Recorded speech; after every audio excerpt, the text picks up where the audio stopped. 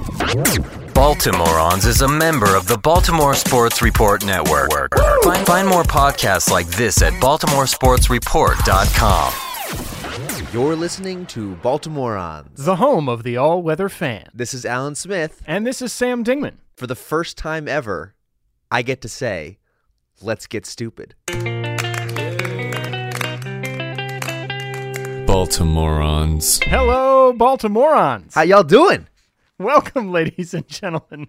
I feel so weird. It's all wrong. Everything's all screwy in Hootenanny Studios for episode 87 of Baltimoreans, the show that, like your 2014 Baltimore Orioles, has had an uncharacteristically active offseason, which in no way guarantees a productive regular season. It does not seem to guarantee that. Our attempts at acquiring a low-cost, high-upside free agent intern have proved fruitless, and so we'll be forced to rely on our aging core to shoulder the entire workload here at Hootenanny Studios. But my shoulder is kind of hurting here, Sam. I'm not sure. I can't hear that right now, Smith. I need to lean on you hard here for the next 162. Morale remains high in the clubhouse. However, we won't comment on reports that said conviviality can be attributed to the use of performance-enhancing beverages. Such conduct would, of course, fall well short of the standards of conduct of the Baltimore Sports Report Network, of which we are a proud member, along with our various sister-wife podcasts. Our show tonight, ladies and gentlemen, is stuffed chock full of more incentives than David Ortiz's latest contract extension. We'll begin, as we always do, with our most popular recurring segment, the Davy Cruz Franchise Report. When the Baltimoreans were challenged a couple episodes ago by our guest Mac Montandon to name an Oriole shortstop of recent vintage who could neither hit or field, we were stumped. Thankfully, the Oriole Spastics, one of our fine aforementioned sister wives, swooped in to remind us of Davy's anemic performance with both bat and glove, which is why we pause each week to pay tribute to his legacy. We'll also take a phone call from our dear friend Ben Camp, who loves Alan and me but hates baseball, a situation which has created a bit of a moral quandary for him, which we'll attempt to solve by making him like baseball. We've also got a brand new 7th inning sketch for you, which will be the first installment of the Baltimoreans Culture Corner, wherein we tell you about some really great baseball-themed novels you may not have heard of. Now, folks, I think we all recognize that we live in an uncertain world, rife with misdirection and a seemingly unstemmable tide of useless information. Each week, before we take to the microphones here at Hootenanny Studios, I find myself gripped with a fear rivaled only by the terror I feel every time Matt Wieters steps to the plate from the left side with runners in scoring position. A fear, ladies and gentlemen, that nothing we're about to record is going to make any damned sense. It is in those moments, my friends, that I am most grateful for the brilliance of my esteemed co-host Alan Smith, who so reliably provides the proper cultural context for our all-weather fandom. Here he is, with his thoughts on the number 87. Here is a thing that you cannot deny, Baltimoreans.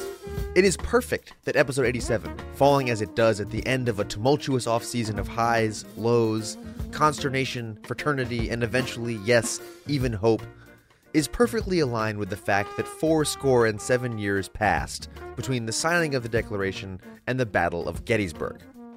For those of you who are, like Sam, mathematically challenged, a score is 20, 4 score is therefore 80, and 4 score and 7 is... you get the idea. Anyway, the comparison is, I feel, emotionally apt. Can you not see our spiritual leader, and here I refer to our regular guest on the show, Dan Duquette, obviously, holding forth in much the same way as Lincoln did about a union that he has dedicated his heart and soul to keeping together? Even at the darkest moment, which, for us, was before the 2012 season, where it seemed that all hope was lost and the Orioles were sure to crumble, well, we did something, Sam. We created this podcast. And maybe it was because we believed, as so many other fans have believed before, that it was going to be this year. Maybe this year would be different. That we'd capture that magic that we'd seen in other people watching other teams. Imagine for a moment, Baltimoreans, imagine with me, Dan Duquette on a blustery April morning, standing at home plate at Camden Yards and addressing Baltimoreans faithful. 407 episodes ago, we brought forth on this sport a new podcast, conceived in Orioles, but dedicated to the proposition that all baseball seasons are created equal. Now we are engaged in another great season, testing whether that podcast, or any podcast so conceived and so dedicated, can long endure. We are poised on the great 162-game battlefield of this season. And we've come today to dedicate a portion of this season as a final resting place for those fans past, who here gave their time, care, effort, and passion that this podcast and others like it might live. It is altogether fitting and proper that we should do this. But in a larger sense, we cannot dedicate, we cannot consecrate, we cannot hallow this ground. The brave men, armed with tickets, binoculars, and score sheets, who breathlessly hoped here, have consecrated it far above our poor power to add or detract. The world will little note, nor long remember what we say on this podcast, but it can never forget what they did in Camden Yards and in parks around this country. It is for us, the hopeful, to be dedicated here to the unfinished work which they who hoped in the past have thus far so nobly advanced.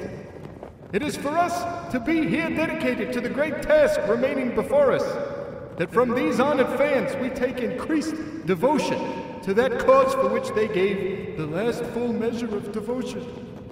That we here highly resolve that these who hope shall not have hoped in vain, that this podcast, under God, shall have a new birth of faith, and that the cry of maybe next year, from all the people, from all weather people, shall not perish from the earth.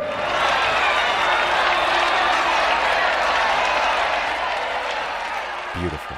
Just beautiful. I think it's also appropriate here to mention 87 is the number of vampires that Abe Lincoln kills on screen in his most recent biopic, and that 87 is the number of years it was thought that no photographs of Abraham Lincoln in an open coffin existed.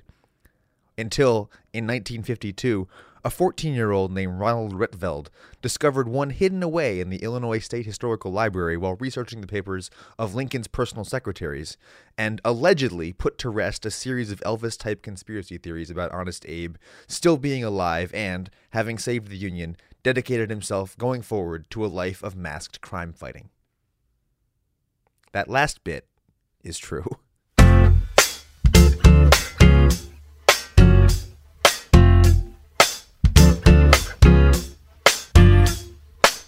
Welcome, ladies and gentlemen, to the Davy Cruz Franchise Report, where each week we take the 3 most relevant news items from Birdland and beyond and assign them a ranking, ranging from strikeout to home run. First up on the report this week, Baseball Prospectus recently launched this year's edition of the Playoff Odds Calculator, which uses their trademarked PECOTA prediction algorithm to project the final standings for each division. The calculator adjusts to the actual results of the regular season in real time, but its initial reading of the Orioles, as they currently stack up on paper against the other teams in the AL East, is not pretty. PECOTA predicts a 5th-place finish for the Orioles with a record of 78 wins against 84 losses. Alan Smith, your thoughts? Is that enough total wins? I hate to do this to you because a moment ago you accused me of being bad at math. But yes, it is. Interesting. I will give this a strikeout. Okay. But it's one of those like Nolan Reimold strikeouts where he swings through something and then like you see the hitch in his giddy up as he walks back to the dugout, and you know in your heart that that's the last you're going to see of him that season. Oh, God. Because I just feel like these ratings will be gone in a week. We're not going to have to see them again. And much like everything in the sport punditry world, no one will be held responsible for being wildly, wildly wrong. I mean, much like every single political pundit out there, you know, pontificates, say, about the fact that the Malaysian flight was taken by aliens or was sucked into a black hole, or any other of the more ridiculous things that people said over the last week. That is now going to disappear quietly into the wind, and no one will hold them accountable for saying ridiculous and stupid things on air, and then eventually, being proven wrong and not have to issue any kind of retraction or complaint or anything like that. So my question then is, are you happy that people do it anyway? Like, are you happy that this prediction algorithm exists and that it's applied to the season before it starts and then adjusted in real time? Do you like the wild amount of prognostication that occurs in the run-up to the season? I'm fine with it. I just think it's white noise. Okay. I mean, I think but that, it doesn't annoy you. You don't. It doesn't offend you that it exists. I think it offends me only in the fact that there is no consequence for being incorrect. These people should be punished. Well, I mean, I think that there is a certain amount. Let me preface this by saying that we called last year, if I believe this, but if I believe correctly, we suggested that the eventual world champion Red Sox would end up in fourth place, be an also-ran, and disappear after the second month. So I'm not here to suggest that I have any closer take on the prognostication or any more accuracy in my claims. We also suggested trading Chris Davis to those same Red Sox while his value was, quote, at its peak. Needless to say, we are idiots, and we should be punished. No, but my point is that I don't think that anyone, I don't think we are making any claims to veracity or hard news here on this show. If we've ever claimed that, speak for yourself, sir. I apologize, and if that's why you're tuning in, Baltimoreans, I sincerely apologize. But I do think that the sort of baseball prospectus folk have their hackles up about not being taken seriously. They believe that they are operating under hard science, and they believe that they are putting forward something that is of worth and of merit into the world, which is fine. But when they're incorrect, they should therefore have some sort of consequence toward that action and should be therefore judged accordingly. You're saying they haven't realized the Night Valian truth that we have come to understand, which is that all of us feel we are putting something of worth and value into the world, when in fact existence is a pointless farce. Indeed, and predictions doubly so. Okay. Well, I'm going to call this a 28 home run season by Joe Mauer, which is to say it's deceptive, just like the 2009 season when Joe Mauer hit 28 home runs, causing us all to think that he had become this power hitter that we never knew that he was. That's not what happened in 2009.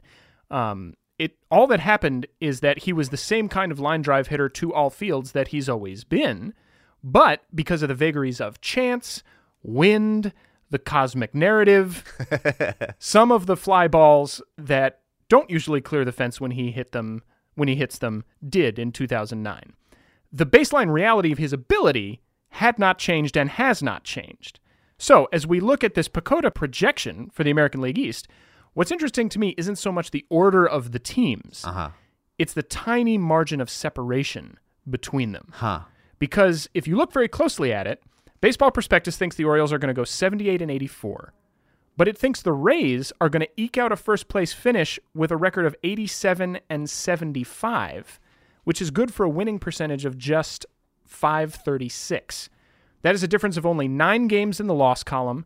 It's only 1 game better than the 2013 Orioles were. And moreover, the last time anyone made the postseason with a winning percentage that low is 2008, when the Dodgers finished 6 games over 500, and that was in the notoriously anemic American League West.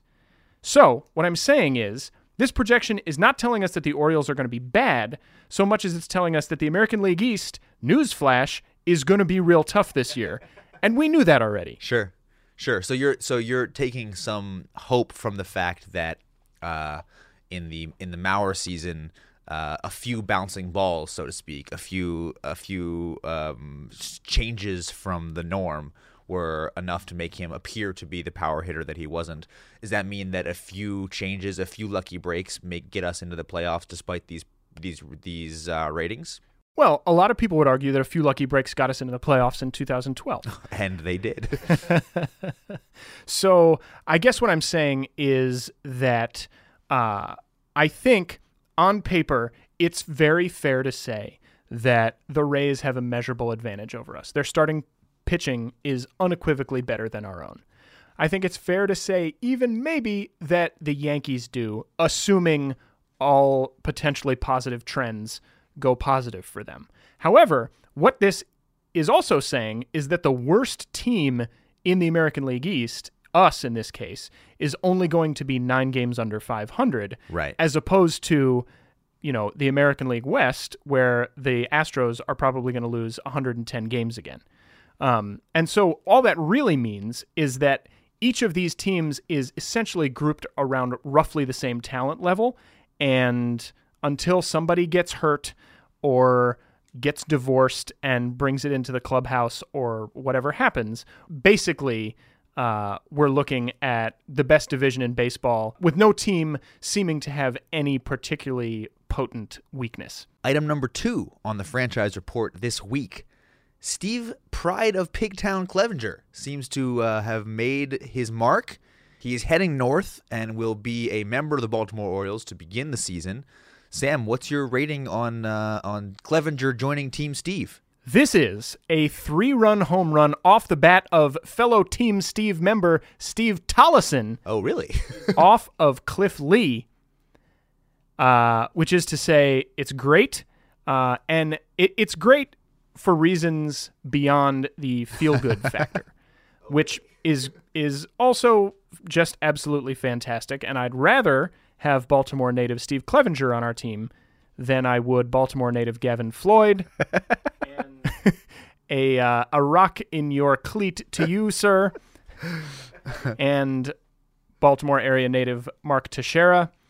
A cockroach in your green tea to you, sir. Having administered those devastating put-downs, I shall now move on to my point, which is I'm very excited about Ubaldo Jimenez. I'm very excited about Nelson Cruz. I'm very excited about Ryan Webb. But what I think is really important to remember is, and we've talked about this before on the program, is that Steve Clevenger, Steve Lombardozzi, just to stick with this Team Steve vibe here, Evan Meek, the now departed Alex Gonzalez, who we turned into Steve Lombardozzi.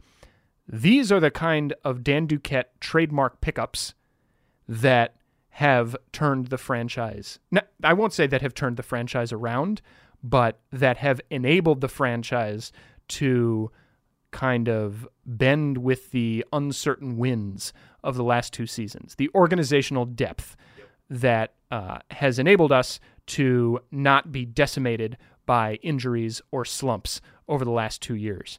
And have allowed us to protect our very strong core more effectively than we've been able to in the past. And so Clevenger making the team, trading for Lombardozzi, those are just a reminder that Dan Duquette isn't forgetting about that part of his approach, even as he flexes his apparent newfound financial might. I'm going to give this a RBI single, which is an RBI because Steve Lombardozzi and Ryan Flaherty are both already on base because of hitting singles before them. Organizational depth is important. I love having someone like Clevenger, who clearly really wants to be there, was hitting the cover off the ball when we got to see him down in spring training and has continued to do that.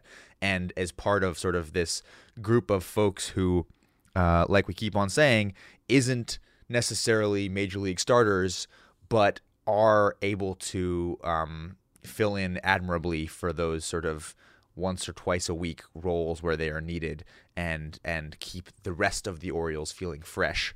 And if someone does go down for the 15-day stint on the disabled list, step into that role. So I don't think it's a major thing, but I think it is a single in a series of singles that really, I think, advances the team. And I think one of the things that all of your damn projections don't take into effect is how much the Orioles last year got tired. and how much I hope this year that we're not going to have the same problem of feeling like you got to roll Adam Jones out there every day. You got to have Manny Machado out there or the whole team falls apart. I feel like we're a deeper team. Item number 3 on this week's Davy Cruz franchise report. Dan Snyder has announced the creation of the Washington Redskins Original Americans Foundation. Snyder says the formation of the foundation, boy, that's hard to say, comes in the wake of visits to 26 Indian reservations in 20 states, where he learned that the Native American community needs, quote, action, not words. Smith, your head is in your hands. As I read these words to you, tell me your thoughts. I'm going to give this a ranking of arguing a call and getting tossed from the stadium.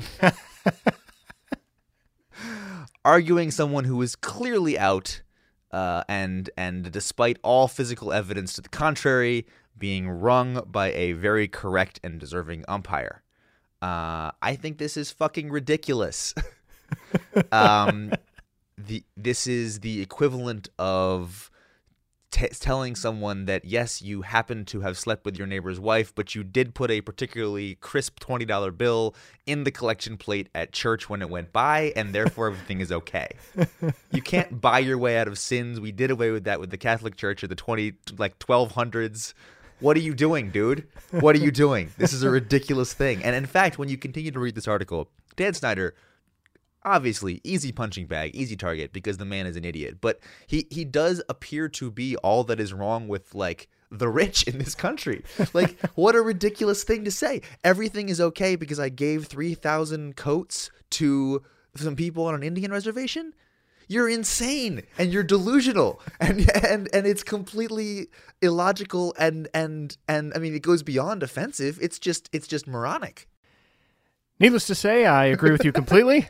I am going to assign this a ranking of Cole Hamels throwing at Bryce Harper, because Hamels, if anybody remembers, Hamels' excuse for doing that at the time was basically, well, Bryce Harper plays the game in a way that we didn't when I was coming up. So I felt a need to remind him of the fact that it hasn't always been this way. And to me, this is indicative of what Dan Snyder is doing, which is so defiantly standing on the wrong side of history.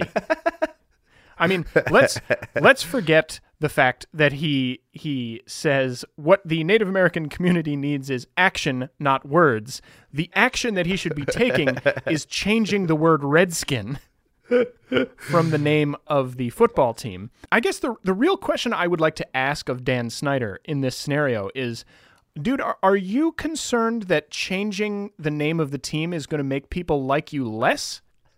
Because that's not possible. Or the team worse? Also not possible. You are already the most reviled owner of one of the most terrible football teams in the National Football League.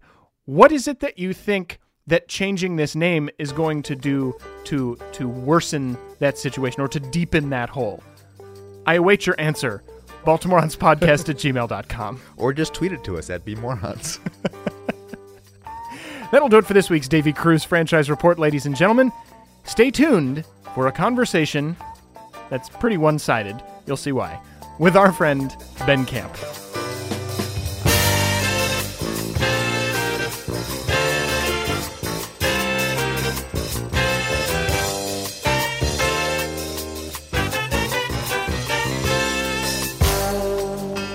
Well, last week, as everyone who listened to our In the Car episode knows, Sam and I got to go to spring training. And we told everybody about it. We have gotten a whole slew of reactions. Some people are green with envy. Others are happy that we got to dabble in a baseball-intensive situation. But there are always a few friends and morons. You know who we're talking about. There's always just a few friends who just don't get it. Hello, gentlemen and morons. This is Benjamin Camp, calling in to ask some questions about baseball. I want to be a big fan of your show, and I've tried listening to it a couple of times, but unfortunately it persists somewhat vehemently in being about baseball, which is not very interesting. So there's that. So here's my questions about baseball. So I would love to get more into baseball. I recently got a little more into football. It was fun. I kind of connected with my dad. It was good, and it was a family thing. But I don't have that around baseball. So I guess I would ask you this, my friends: why baseball? I actually thought about this a lot over the week of spring training, and Sam and I were talking about it both with each other and with the spastics who we were hanging out with.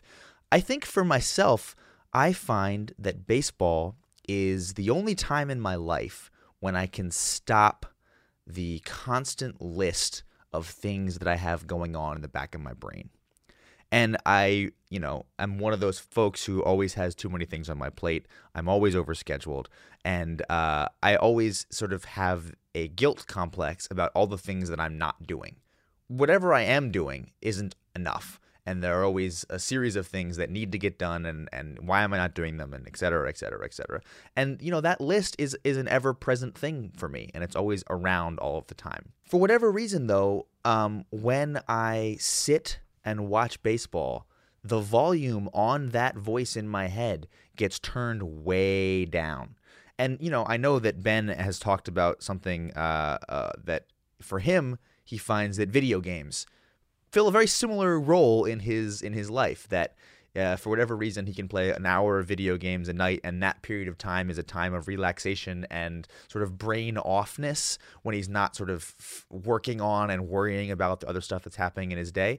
That's baseball for me. No matter how long my list is, no matter what else is going on, that little piece of volume gets turned way down, and I'm able to sit and enjoy and be present in the moment without feeling like I should be doing something else. See, I think that's a really nice answer, Alan, because I think what it does is it gets at a problem that I think is inherent a lot of times in the question when people ask, why should I love baseball? Because I think the question they think they're asking is, how do I get to a point where I get the kind of exhilarated rush of sporting kind of fever that I get from other sports? And that's the wrong question. The right question is, what is the value that baseball could have in my life? And I think that's exactly what you've answered. It's not that baseball can be what football is for you. That's not the answer. The answer is that baseball, more so than any other sport, can fill your mind with all of its wonderful complexities and flavors and help you kind of turn down the signal on all of your concerns. Here's my next question.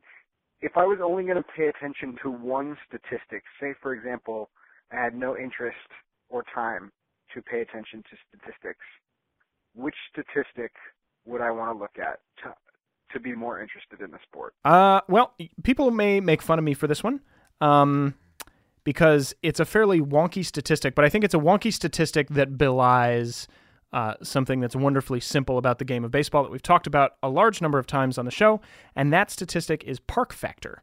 Park factor is, without getting into too many of the details, because frankly, I don't understand them, but park factor is basically a way of calculating a number that represents the effect of the physical space in which the baseball game is being played on the outcome of said game. Now, what I like about this, Ben Camp, is that it gets at something that, as I said, is, I think, wonderfully simple yet profound about the game of baseball, which is that there are no rules governing the size, shape, and construction of the field, which is not the case in any other sport. Every single other sport is played on a field of fixed shape and dimension.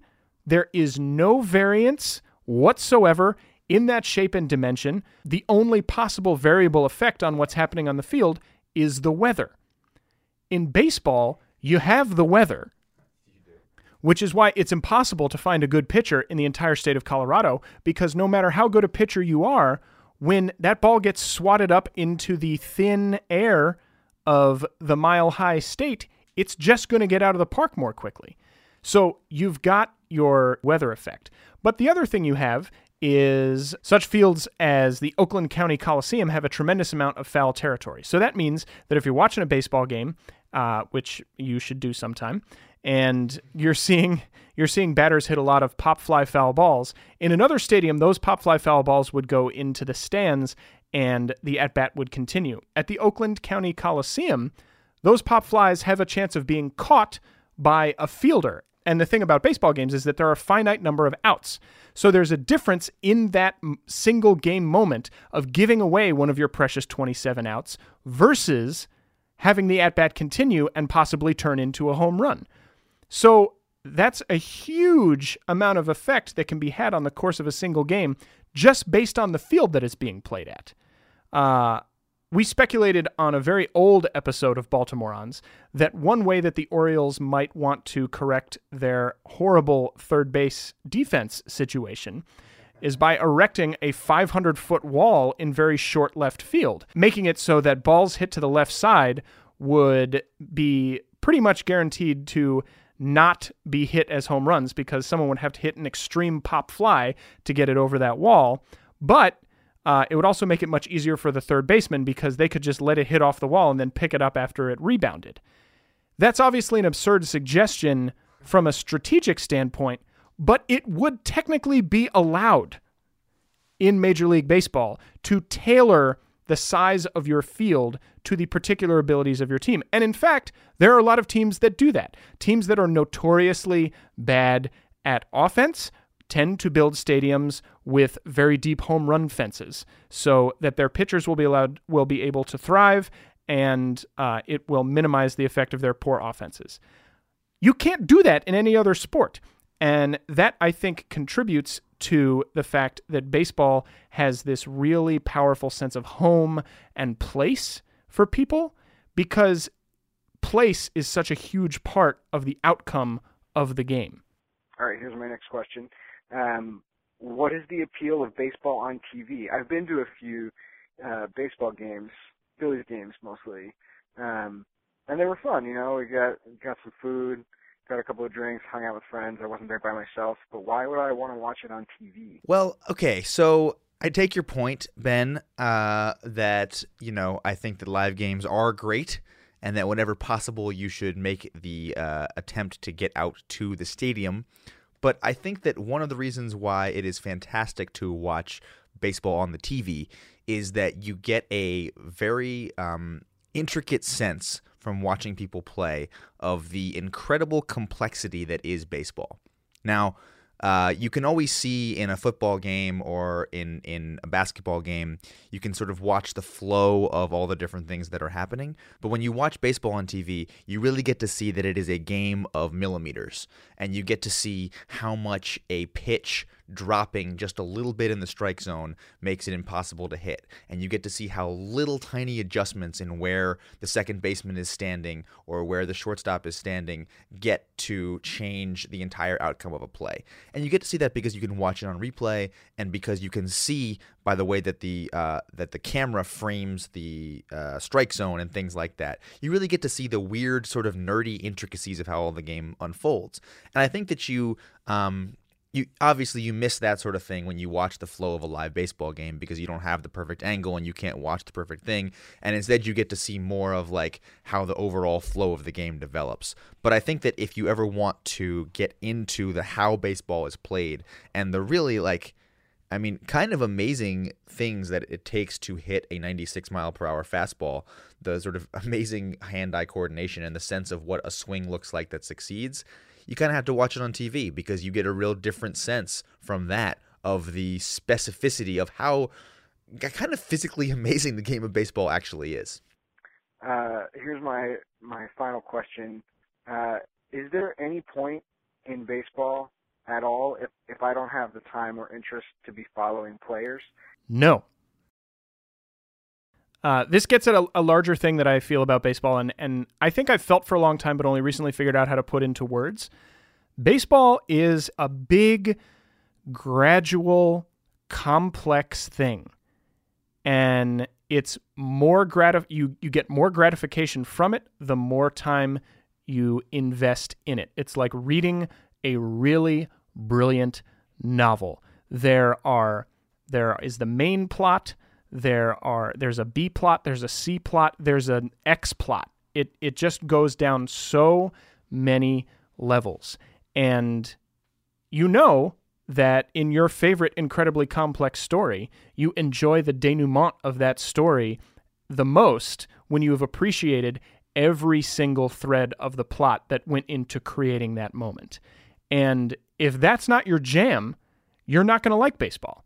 And it's okay with me if there are things in life that have a real wonderful texture and richness that's only there for people who are willing to invest the time. I'm okay with it if those things aren't the most popular things in the world. Because part of what's nice about it is that you feel like you're having more of an experience because you've committed the time to really understand it. And I think that everybody has a thing like that for them, whether it's, as we've discussed, video games or baseball or cooking or knowing a lot about really fancy sports cars. That thing exists for everyone, but baseball demands that you appreciate it at that level. There aren't really a lot of lower levels to appreciate it at. I do want to clarify, I'm not anti-baseball. I'm pro people loving the things that they love. But baseball is not currently on that list for me. And so it's hard for me to understand people who are so into it. All right. Other than that, I love you guys. I'll talk to you soon. Bye.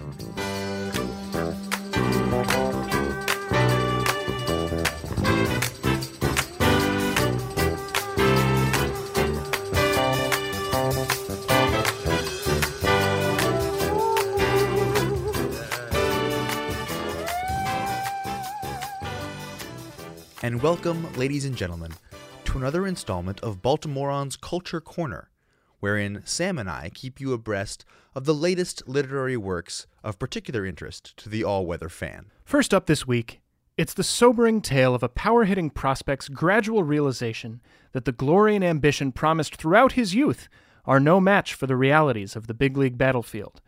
The novel chronicles the journey of a young German corner outfielder named Klaus Pounder, whose days of amateur and professional glory are characterized by seemingly limitless promise. As a 19-year-old, he sets the single-season record for home runs as a member of the Dortmund Wanderers of Germany's Bundesliga, prompting ringing chants by the Dortmund faithful of "Raus aus Klaus' Haus!" or "Get out of Klaus's house!" The local media is awash with reports that Major League scouts will be lining up on his doorstep, but ultimately the only club to show any interest is the Seattle Mariners, whose general manager Klaus bitterly derides as a Dorftrottel. Still, even the Mariners' meager offer of $12,000 and a steaming cup of organic fair trade Emerald City blend is more promising than a career-rolling Gelbwurst in his father's sausage factory in the tiny village of Dinkelsbühl. So Klaus sets out for the American West. Upon arriving at Safeco Field, he encounters grizzled Mariners hitting coach Stanislaus Batsinski, who cautions Pounder that the violent leg kick in his swing will be no match for American off-speed pitches. Klaus ignores his warning, convinced that his natural ability will propel him to success as it always has. Years pass, and the grim reality sets in. Pounder's once prodigious power evaporates with age, leaving him a brittle shell of a man who can barely muster the strength to swing his bat. Finally appearing in a late-season interleague matchup against the Padres as a pinch hitter for Felix Hernandez, Pounder tears his meniscus running to first base following an unsuccessful bunt attempt. He's carried off the field in a stretcher, tears streaming down his stoic face as he dreams of the simple life he left behind all those years ago in Dinkelsbühl. The next day's Seattle Times makes only fleeting mention of the incident, and indeed seems to make light of Klaus's plight, as the sports page leads with a phrase which also forms this heart-rending book's title, "All Quiet on the Western Bunt." Also not to be missed is the epic love story featuring a young Jack Thomas Snow. Long before his days as a Gold Glove first baseman for the California Angels and San Francisco Giants, Jack is a boy on the fictional San Pedro Island in the northern Puget Sound region. The plot revolves around a murder case in which Kabuyo Miyamoto, a Japanese-American, is accused of killing Karl Heine, a respected fisherman in the close-knit community. The trial, held in December 1954 during a snowstorm that grips the entire island, occurs in the midst of deep anti-Japanese sentiments following World War II. Notable players in the trial include Horace Whaley, the town coroner, and Ole Jurgensen, an elderly man who sells his strawberry field to Karl, which is contested in the trial. Young JT is oblivious to all of this, however, as he is too busy playing baseball at Los Alamos High School with future major leaguer Rob Nen. Meanwhile, evidence is collected in support of the conclusion that Karl had climbed the boat's mast to cut down a lantern, been knocked from the mast by the freighter's wake, hit his head, and then fallen into the sea. Ultimately, the charges against Miyamoto are dismissed, as Jack is dismissed from his contract with the Boston Red Sox following his complaint that platooning with a young Kevin Youkilis resulted in too little playing time. Somehow, somewhere in there, he also wins 6 Gold Gloves and manages to lead the league in sacrifice flies with 14. This emotionally potent tale is already in development for a film version starring Ethan Hawke as Jack and Jim Leland in the role of Ole, the elderly strawberry salesman. Available now wherever books are sold. Don't miss JT Snow Falling on Cedars. And last, but certainly not least, Baltimoreans recommends a sweeping tale of romance, architecture, and 86-mile-per-hour sliders. Set in a picturesque rural community in Iowa, a married but lonely Italian woman meets a man from Hickory, North Carolina, where he posted a 12-2 record, a .99 ERA, and led his team to the 2007 4A state championship. The baseball world is therefore shocked when he leaves what seems certain to be a prosperous major league career to travel to that picturesque rural community in Iowa and create a photo essay about covered overpasses. The woman, however, is all the reason he needs, and ultimately the town names itself after him for some reason. Chock full of passion, schematic drawings of archways, and the first left-handed pitcher chosen first by the San Francisco Giants in the amateur draft since Mike Remlinger in 1987, you'll swoon for the bridges of Madison-Bumgarner County. That's it for this week's installment of Baltimoreans Culture Corner. We'll be back next week with our review of Moby Victor Martinez. Oh, you know what? Wait just a second, Sam. I'm sorry. We actually do have one more thing here.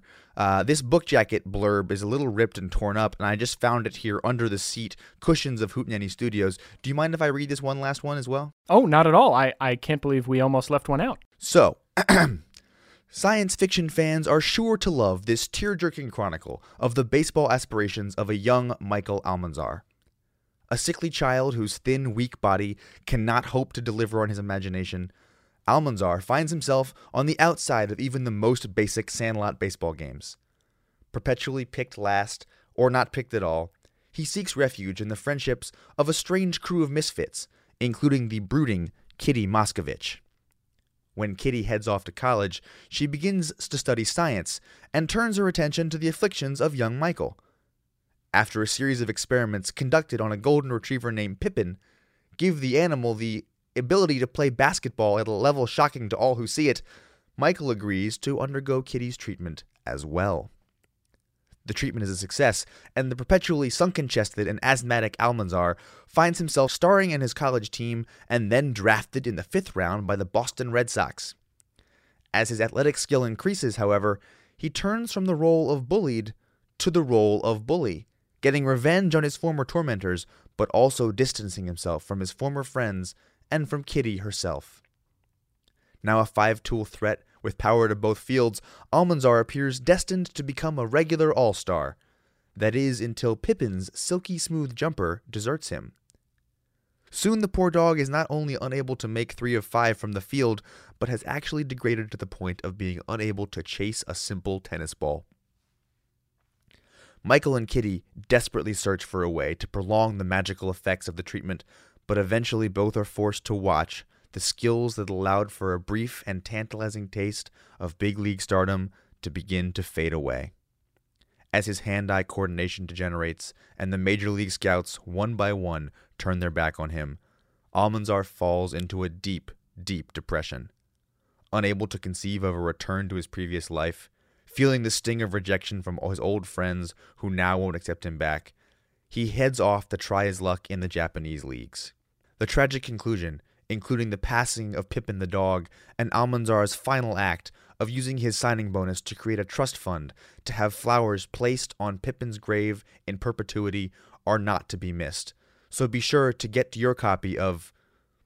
Well, that's funny, Sam. The title appears to be missing. Oh yeah, it's rubbed out there on the book jacket. But I guess we're going to need your help, Baltimoreans.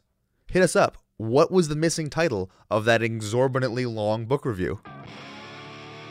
Our program is written and produced by Alan Smith and Sam Dingman, with music by Marshall York, James Carter, Town Hall, Weather Report, and the Black Crows. Our splendid new website is bmorons.com, and our iTunes are anxiously awaiting your reviews. So, Sam. Yes, sir. What do you call Henry Urrutia when he squanders his prodigious height on the basketball court? Hen rebounds are for suckers, Urrutia, I think is what that would be. And good night. Okay, bye-bye. Just come out and say it. Yeah, spit the words out of your mouth. It needs no explaining. 'Cause we both felt it go south. So just stop kicking my heart around. For the last time, stop kicking my heart around. Well, I told you so, now it's time to go. Got to get my show on the road, just stop kicking my heart. Goodbye, home run! Baltimoreans is a member of the Baltimore Sports Report Network. Find more podcasts like this at baltimoresportsreport.com.